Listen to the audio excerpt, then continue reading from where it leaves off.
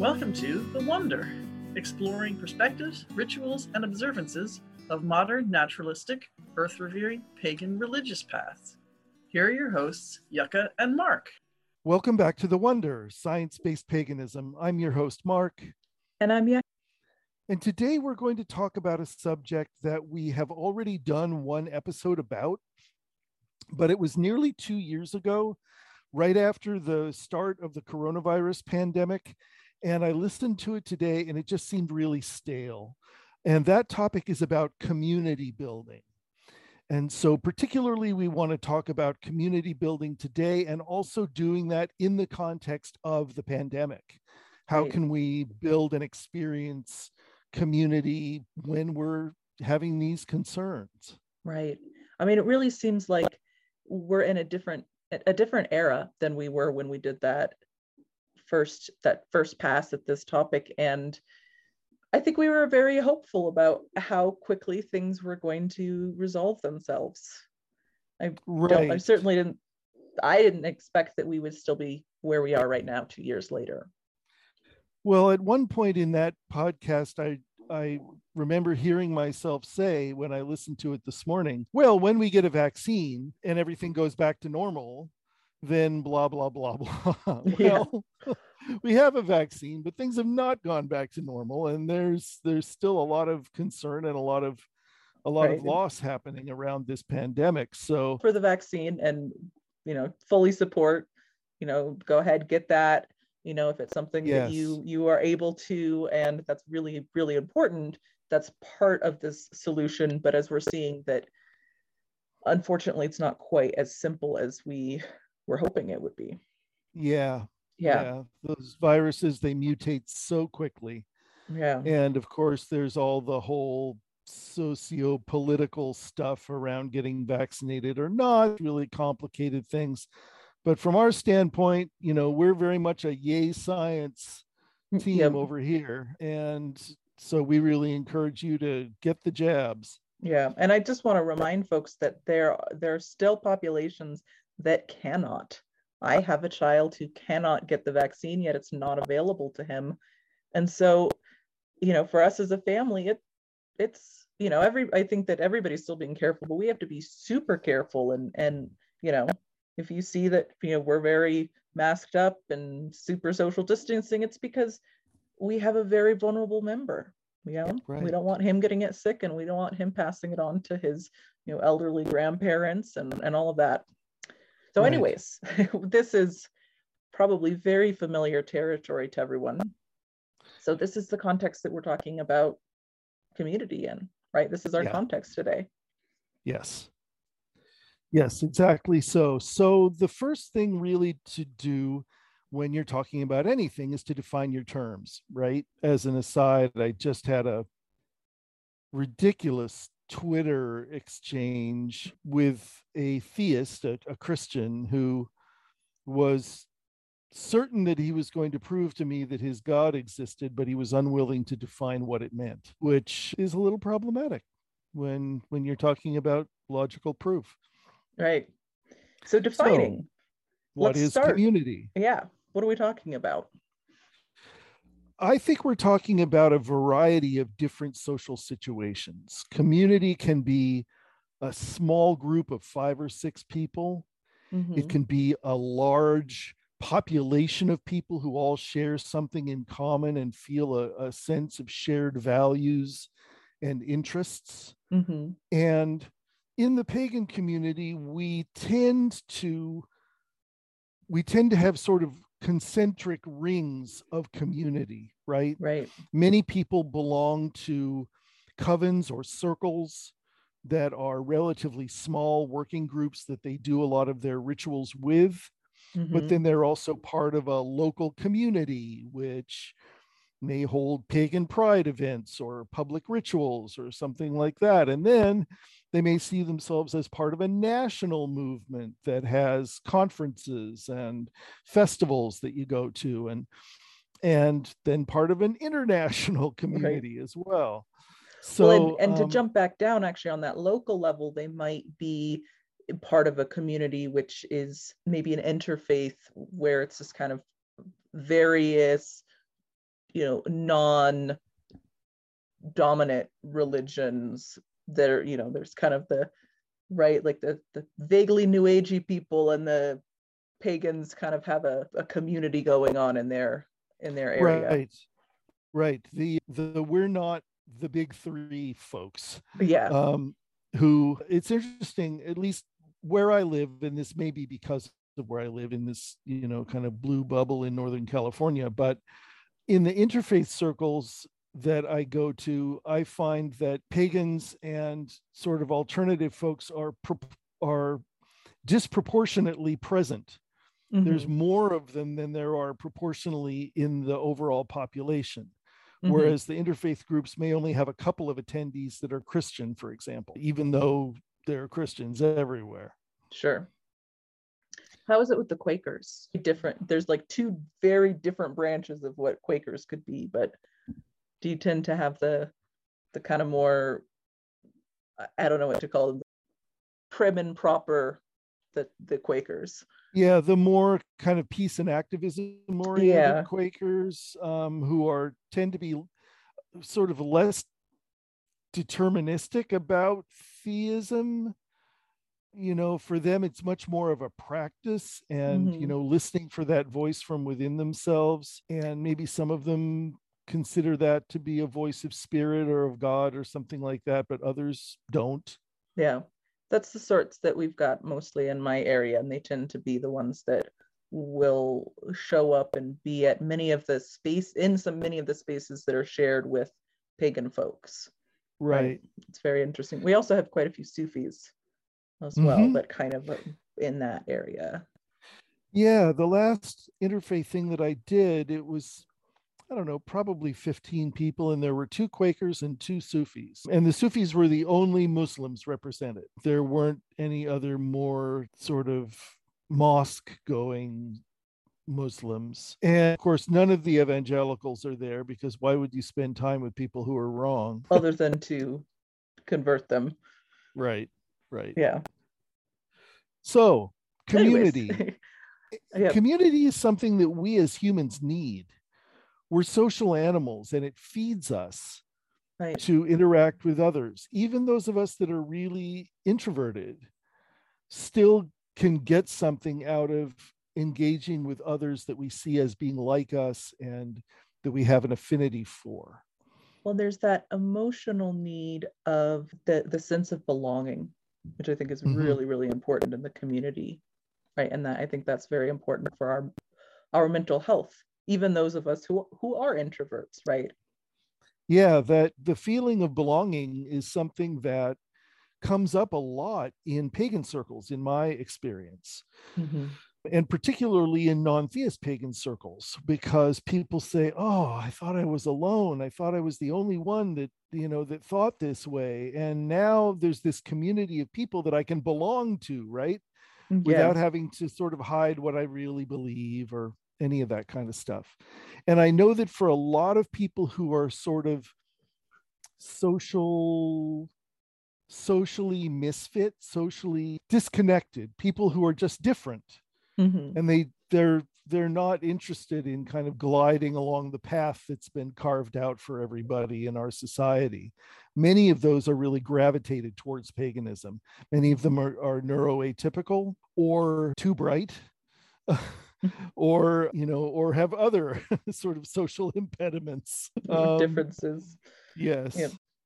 So let's talk a little bit about different ways of being in community, and we're going to talk some about later on. We're going to talk some about recruiting community, finding people to be connected with, some techniques that we can use, some strategies that we have for finding ways to find people to connect to, because it's particularly hard right now with the pandemic. So the next thing to talk about, after understanding what community is and why we want it, and that can be, I should also say, that can also be very functional. If you want to have a book club, for example, you probably don't want a book club of 75 people. They're, depending on what the interest of the area of shared interest is, there are different sizes of community that you can look at having. But let's talk about how to approach a new community, or, coming to enter an area where you might be able to recruit people who reflect your own interests and share passions that you have, so you can build community with them. Yeah.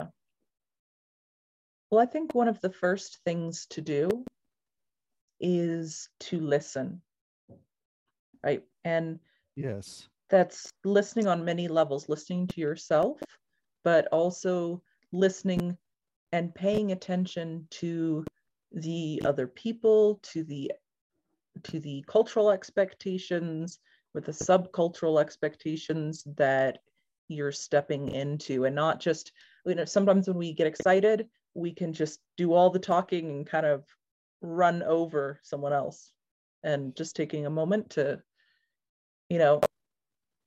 consider, are you talking, okay, so with animals that we have in our homes sometimes, like dogs have really different personalities than cats, just like on a species level.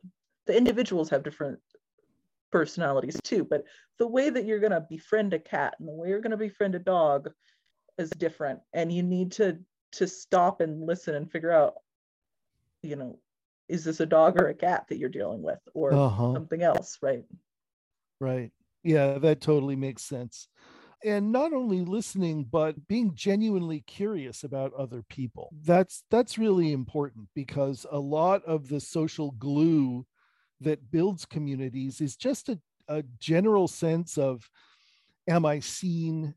Am I appreciated? Does this person like me? And one way that you can show that a person likes you is by being genuinely curious about who they are and what they're into.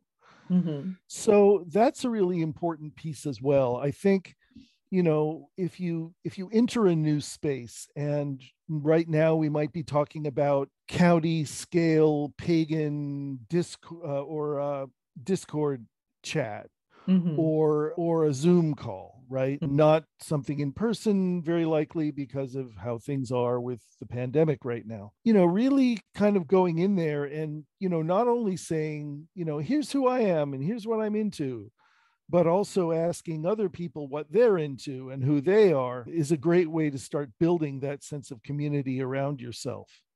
And who knows, maybe your idea of doing a book club is something that a bunch of other people are really going to get excited about. Right.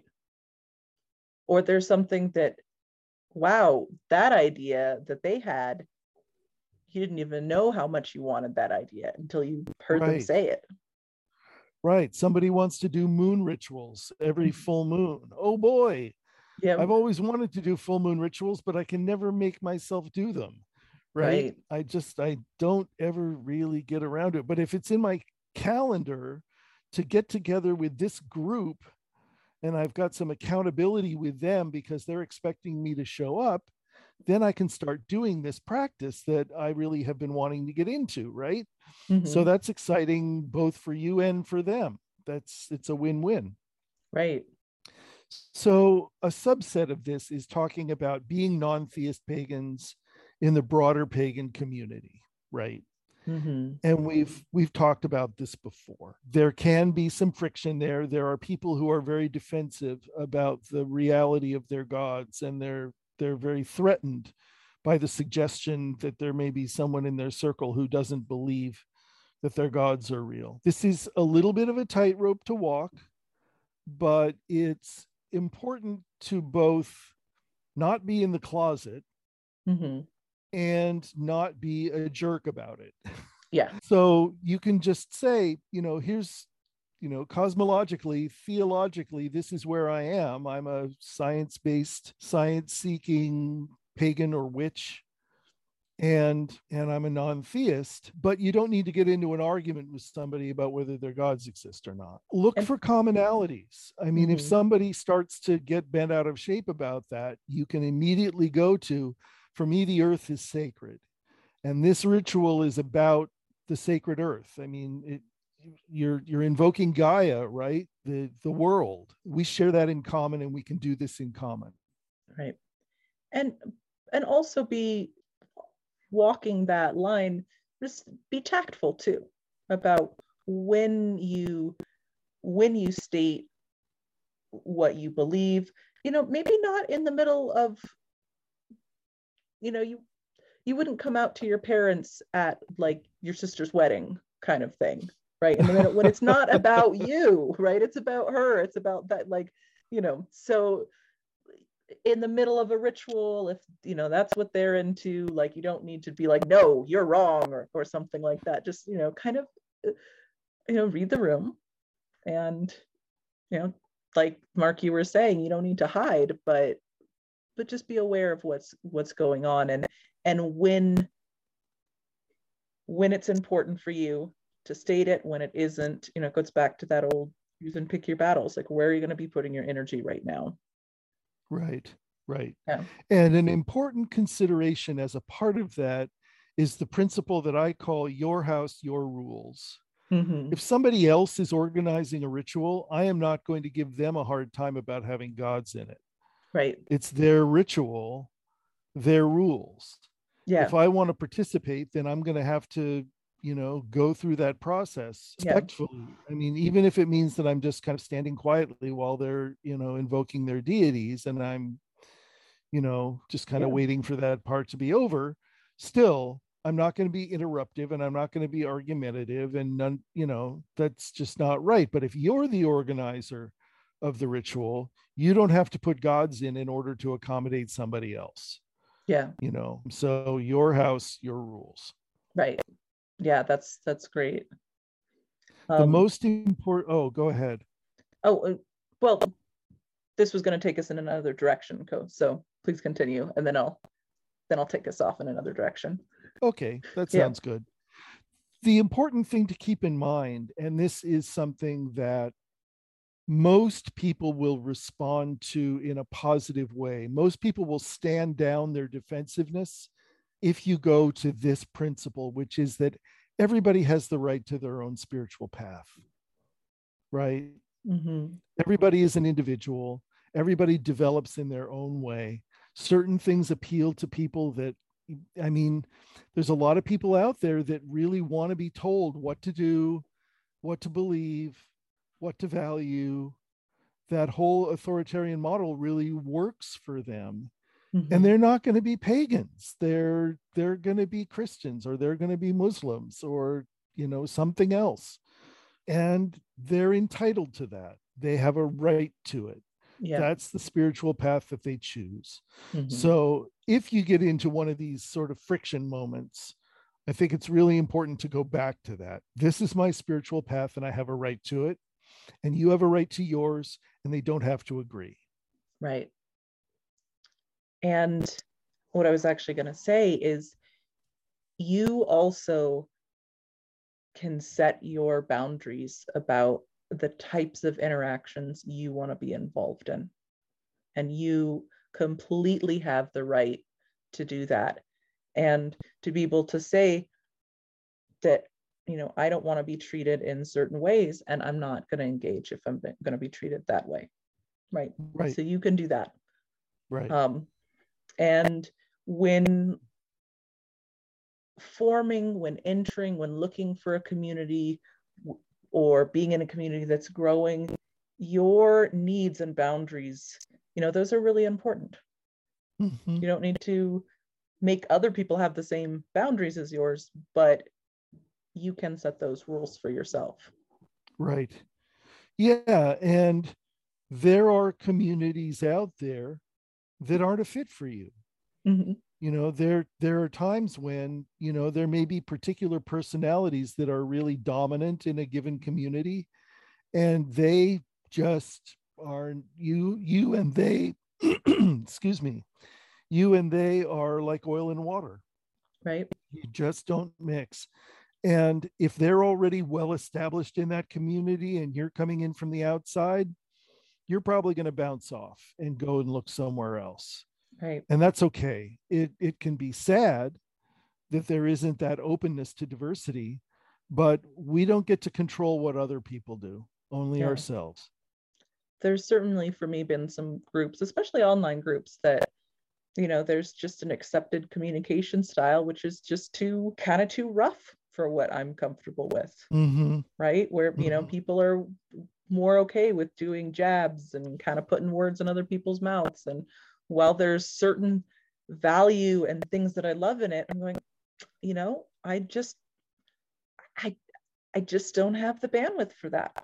So that's cool. You all do you, but I'm gonna go over here and I'm gonna stress myself out, and I want community, but I'm gonna find a little bit of a gentler community, you know, right. And that's fine. Right. So. Yeah. And being in a community is something where you can even do it on a pad of paper. You know, it is very much a costs benefits kind of consideration when you're in. And, you know, I've found myself in communities before where I finally realized this is damaging me more than it's benefiting me. I got other communities where it's like, wow, this feeds me overwhelmingly. And it's got some things about it that I don't really like, but I can shine those on because this is so good for me and overall so positive.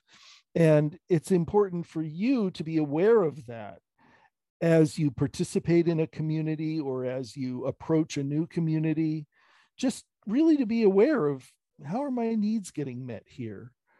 How is this working for me? And it's okay to ask those questions. You don't have to just sort of suffer along because everybody else is suffering along. Yeah.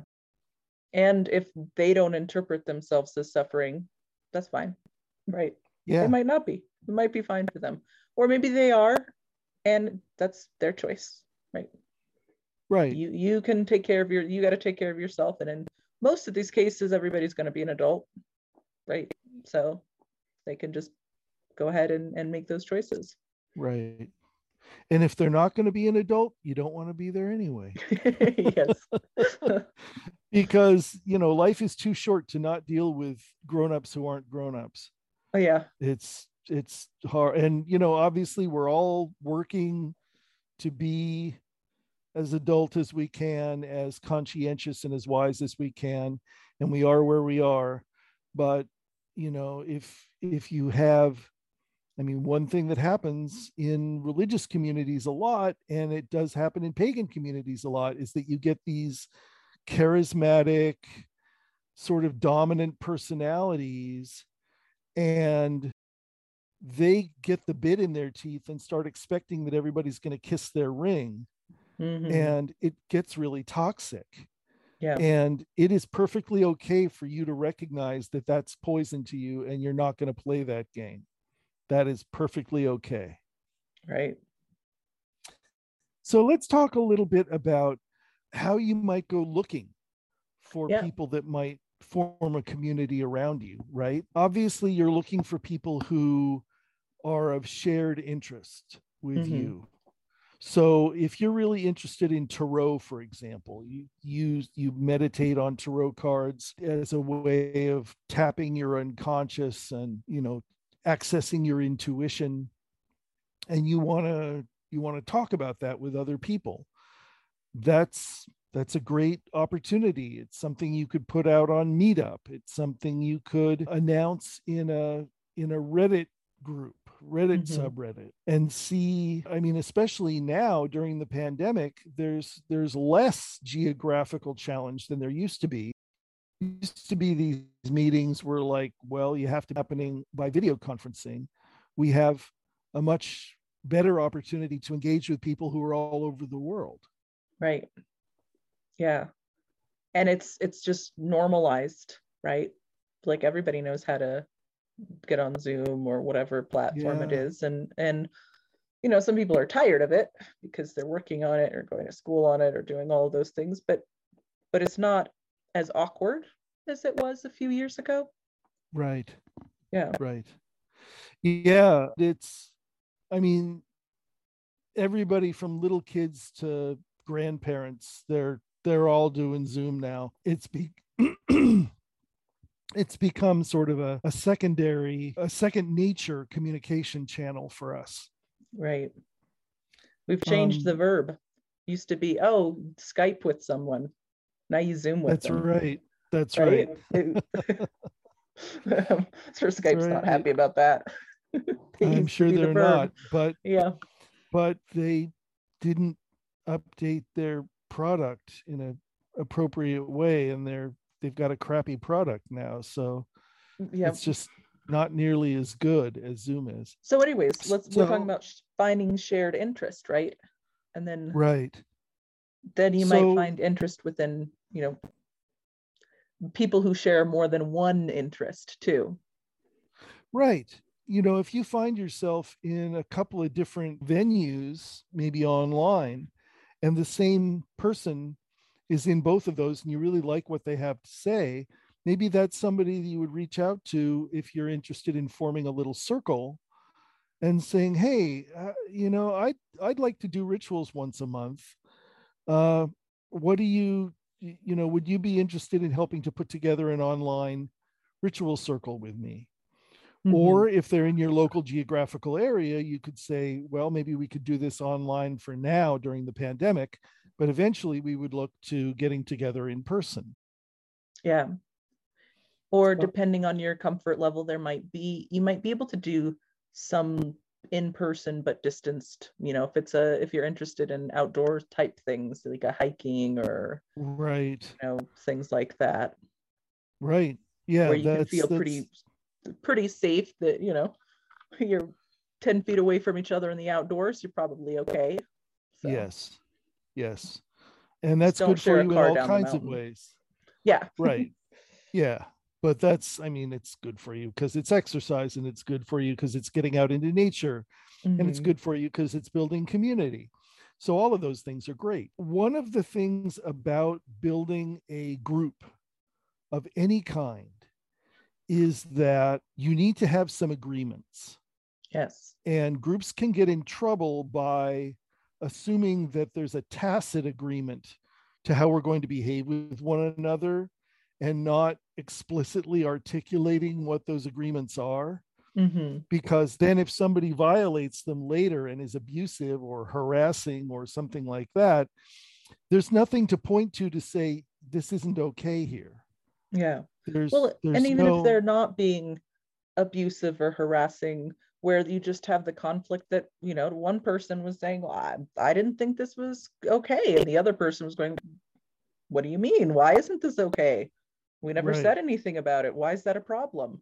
right, Or that you right. wouldn't think that, I was in a pagan kind of group for a long time, that it was the one person had the assumption that we shouldn't publicly disagree with each other, and I would publicly disagree with them and had no idea that I was like seriously offending this person by disagreeing with them, because I thought I was doing it politely with gentle language and I feels and all of that, but they were just like horrified by it and didn't tell me for a long time that that was a problem. Right. Wow. And I had no idea. I'm like, wow, Wow. never my That's intention to hurt you, but wow, okay. you know wow. That's kind of a big one to keep to yourself. Wow. Just wow. yeah, well, but there's something, we were coming from just very different backgrounds in terms Uh-huh. of I come from a background, I come from the sciences, where disagreeing with somebody is not a bad thing, you're just trying to work towards the truth, right? Right. And Right, they exactly. were from that whole like arts, humanities, feelings, those are all great things, but there's just a different culture around that. Culture. Yeah. Yeah. Yeah, for sure. Right. That's actually something that gets science-based pagans kind of sideways of many other pagans, because our orientation is, what's true matters, and Mm-hmm. we want to interrogate claims, right? Right. So, if you claim that you have psychic powers, well, why do you claim that, and where's the evidence, and what are the odds that that's just a coincidence as opposed to some sort of actual psychic thing? That's our orientation, and for other people it can be highly offensive Right. And to it can even be ask. taken. Yeah. Well, I know that, I mean, the situation that I'm referring to, and I'm kind of being vague about it to be respectful of people's privacy, but Sure. I learned later that me challenging the ideas felt to them like I was challenging them as a person and their validity, when I was just, disagreeing with things that I thought were factually incorrect, like claims and statements. Right. Right. But for them, it was like, no, this is part of my identity. This is part of me. And you're saying this publicly. I think you're it's attacking me. I think it's very challenging, especially given the way that we're encouraged to internalize our worldview by the overculture. I think it's very, very challenging for people to separate their identity from what they believe to be true. And that's a core aspect of scientific training.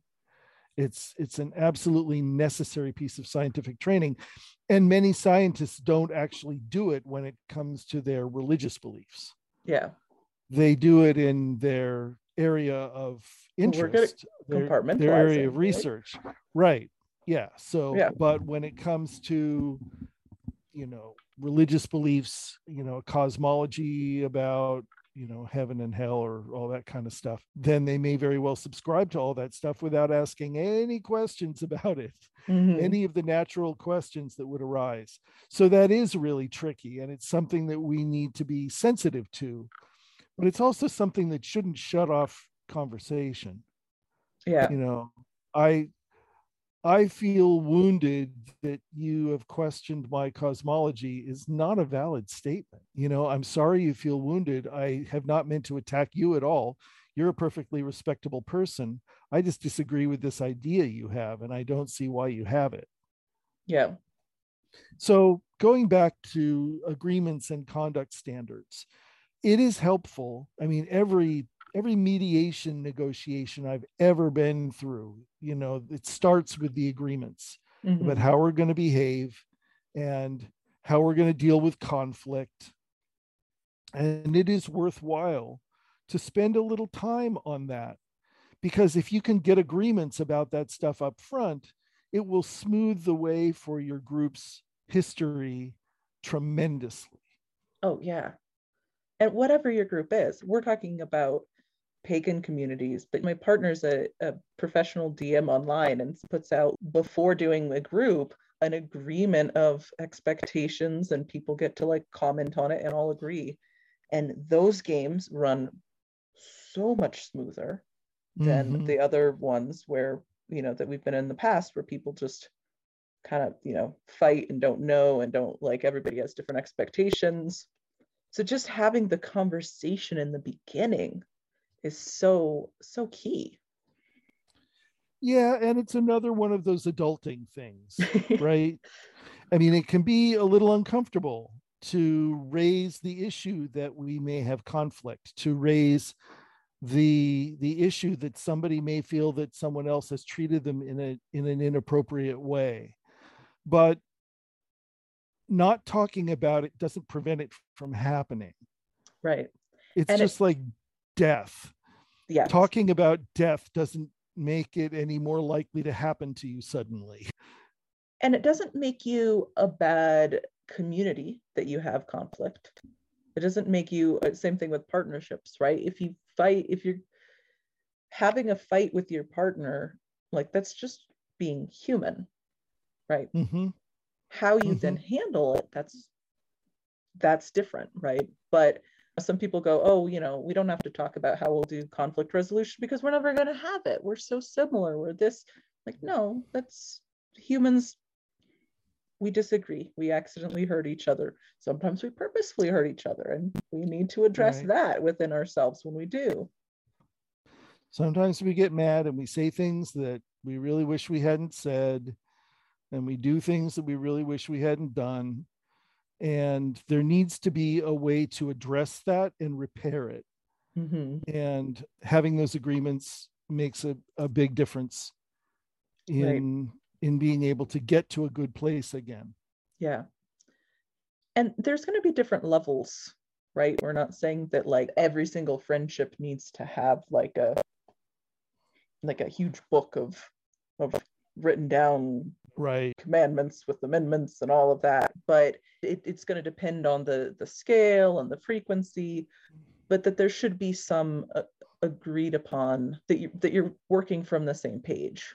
And sometimes an actual written agreement might be really helpful. Yeah. Yeah. And I mean, that's actually true in relationships too. Right. That, written agreements around how we're going to do conflict, how we're going to do decision making. It's like, no, it's not okay with me if you run out and spend $5,000 on something that we didn't even talk about. That's not okay. So, what are those thresholds? What do we need to both talk about, right? And where are boundaries for privacy, right? Right. Because that's going to be different for different people. Yes, it is. So it sounds sort of technocratic and like, rule bound and all that kind of stuff. But honestly, these kinds of agreements help facilitate better communication, better relationships, and you can actually get closer because there's more safety. And respect. Right. And that respect is part of that safety. Right. So I wanted to tell our listeners about an initiative that's happening in the Atheopagan community right now, because I know that a lot of our listeners are in that community, that I'm very excited about. I announced it in the Facebook group yesterday. We are currently in the middle of finalizing some conduct standards and agreements for dealing with conflict and anti-harassment policies and anti-discrimination policies, all that kind of stuff. And we're doing all of that. This is for Atheopagan context. And that would include the Facebook group and the Discord server and all that kind of stuff. But more to the point, we're now looking at, we're going to roll out a program called affinity groups. And what that means is that people can form their own little Atheopagan groups. They don't have to be little. I mean, it could be 75 people or something, around a topic of interest or a geographical area, or, whatever is the common thread that binds those people together. And then those groups can meet on their own on whatever platforms they find useful, whether it's Facebook or Discord or Mastodon or whatever it is. I have not heard of it. I just heard about this. Mastodon is a open source, highly private Twitter-like thing. It's a microblogging context. I haven't actually seen it, but apparently it's like there's no data capture. And so for people that are really, really focused on online privacy, it's something that's desirable. I like the animal that it's named for. So yeah, me too. Anyways. Sorry to derail you there. Let's keep going. That's okay. So I expect we're about to open the conduct standards for community comment in the Atheopagan Facebook group and Discord server. That will happen tomorrow, because I'll be getting the last of the comments from the Atheopagan Council by tonight. So that actually means tomorrow will be the first day that people can be listening to the podcast, because this is Sunday night that we're recording. And so the podcast usually goes live Monday morning, but sometimes life has other plans, sick kids or cars or whatever, and it will come out a little bit later, but we shoot for Monday morning when we can. Right. So that should be by the time you're listening to that should be there. That should be available. And so we invite you to take a look at all that stuff and comment on it. If there's something that's missing, please let us know. If there's some, form of language that just doesn't sit right with you, that's fine. This is important because these new Atheopagan affinity groups will not be moderated by anybody other than themselves. They're self-managed, right? They're your groups. You can do with them what you want. But what we do ask is that you sign a charter that says, we're Atheopagans. We believe in a naturalistic world and these 4 pillars and 13 principles. And our group has this purpose. It's a thing you can print and, I don't know, put on your wall or whatever, the charter for your new group. But it also includes the conduct standards and stuff, so that if there is a problem, if someone comes into the group and, starts private messaging somebody with sexually explicit pictures or something, you have a document you can point back at and say, this is totally not okay. Right. And you know that it's totally not okay because we have it here in writing. Yeah. And this is it's open. Everybody knows that it's not a secret what the expectations are. Here it is. We all have access to it. Yeah. Exactly. So I am really excited about this affinity groups idea. I think it's the next step for our community is for people to start to have control over forming their own communities of interest. Right. The Atheopagan Facebook group is about to hit 4,000 people. It's large. Yeah, it's definitely. And things happen fast too. It's like they do. Yes, they happen really fast, which for the moderators is a challenge. And so I'm excited for the affinity groups. Yeah, especially I think so too. Lots of different areas, but that's another form. They can be a little bit more intimate form of community. Right. The idea there is you get to know one another. Let's say you've got a group of like 9 people or something. You get to know one another and you form friendships, and those friendships can deepen. If your affinity group is focused in a particular area, like, Atheopagans of New Jersey, when the pandemic eases or there's a really reliable medication for it so that people don't get deathly ill, then you can meet in person and see where that takes you. So I am super excited about this. I think it's definitely a step whose time has come. And, a lot of what we're about is building community around these ideas and these beliefs. And so this is an important moment for that, I think. Yeah. Well, I'm glad that we came back to this topic, and we probably will come back to it again, because this is just a really important thing about being human and being pagan and just in the world. It is. I should put in one more plug for the Sun Tree Retreat in Colorado, happening in Colorado Springs on May 13th through 16th. That is an in-person gathering of non-theist pagans. The programming is now available. You can download the PDF with all the workshops and activities and all that kind of stuff at atheopaganism.org.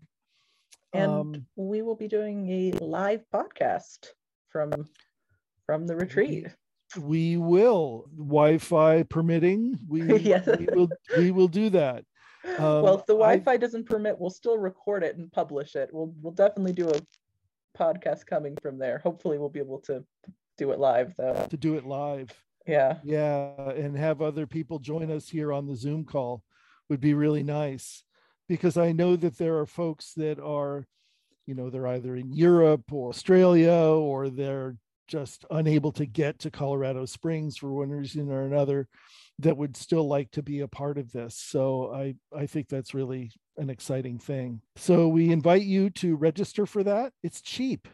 I mean, you have to get to Colorado Springs, but it's $215 for the 3 days. That includes all your meals.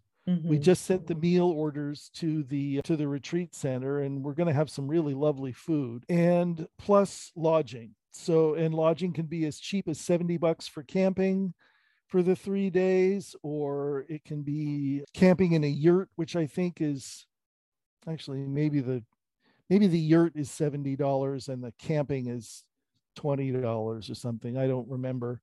But they're fairly low for the accommodations. Yeah, and then I believe there's the option for if people are local to the area, you can live in your home and come hang out with us during the day. Sure.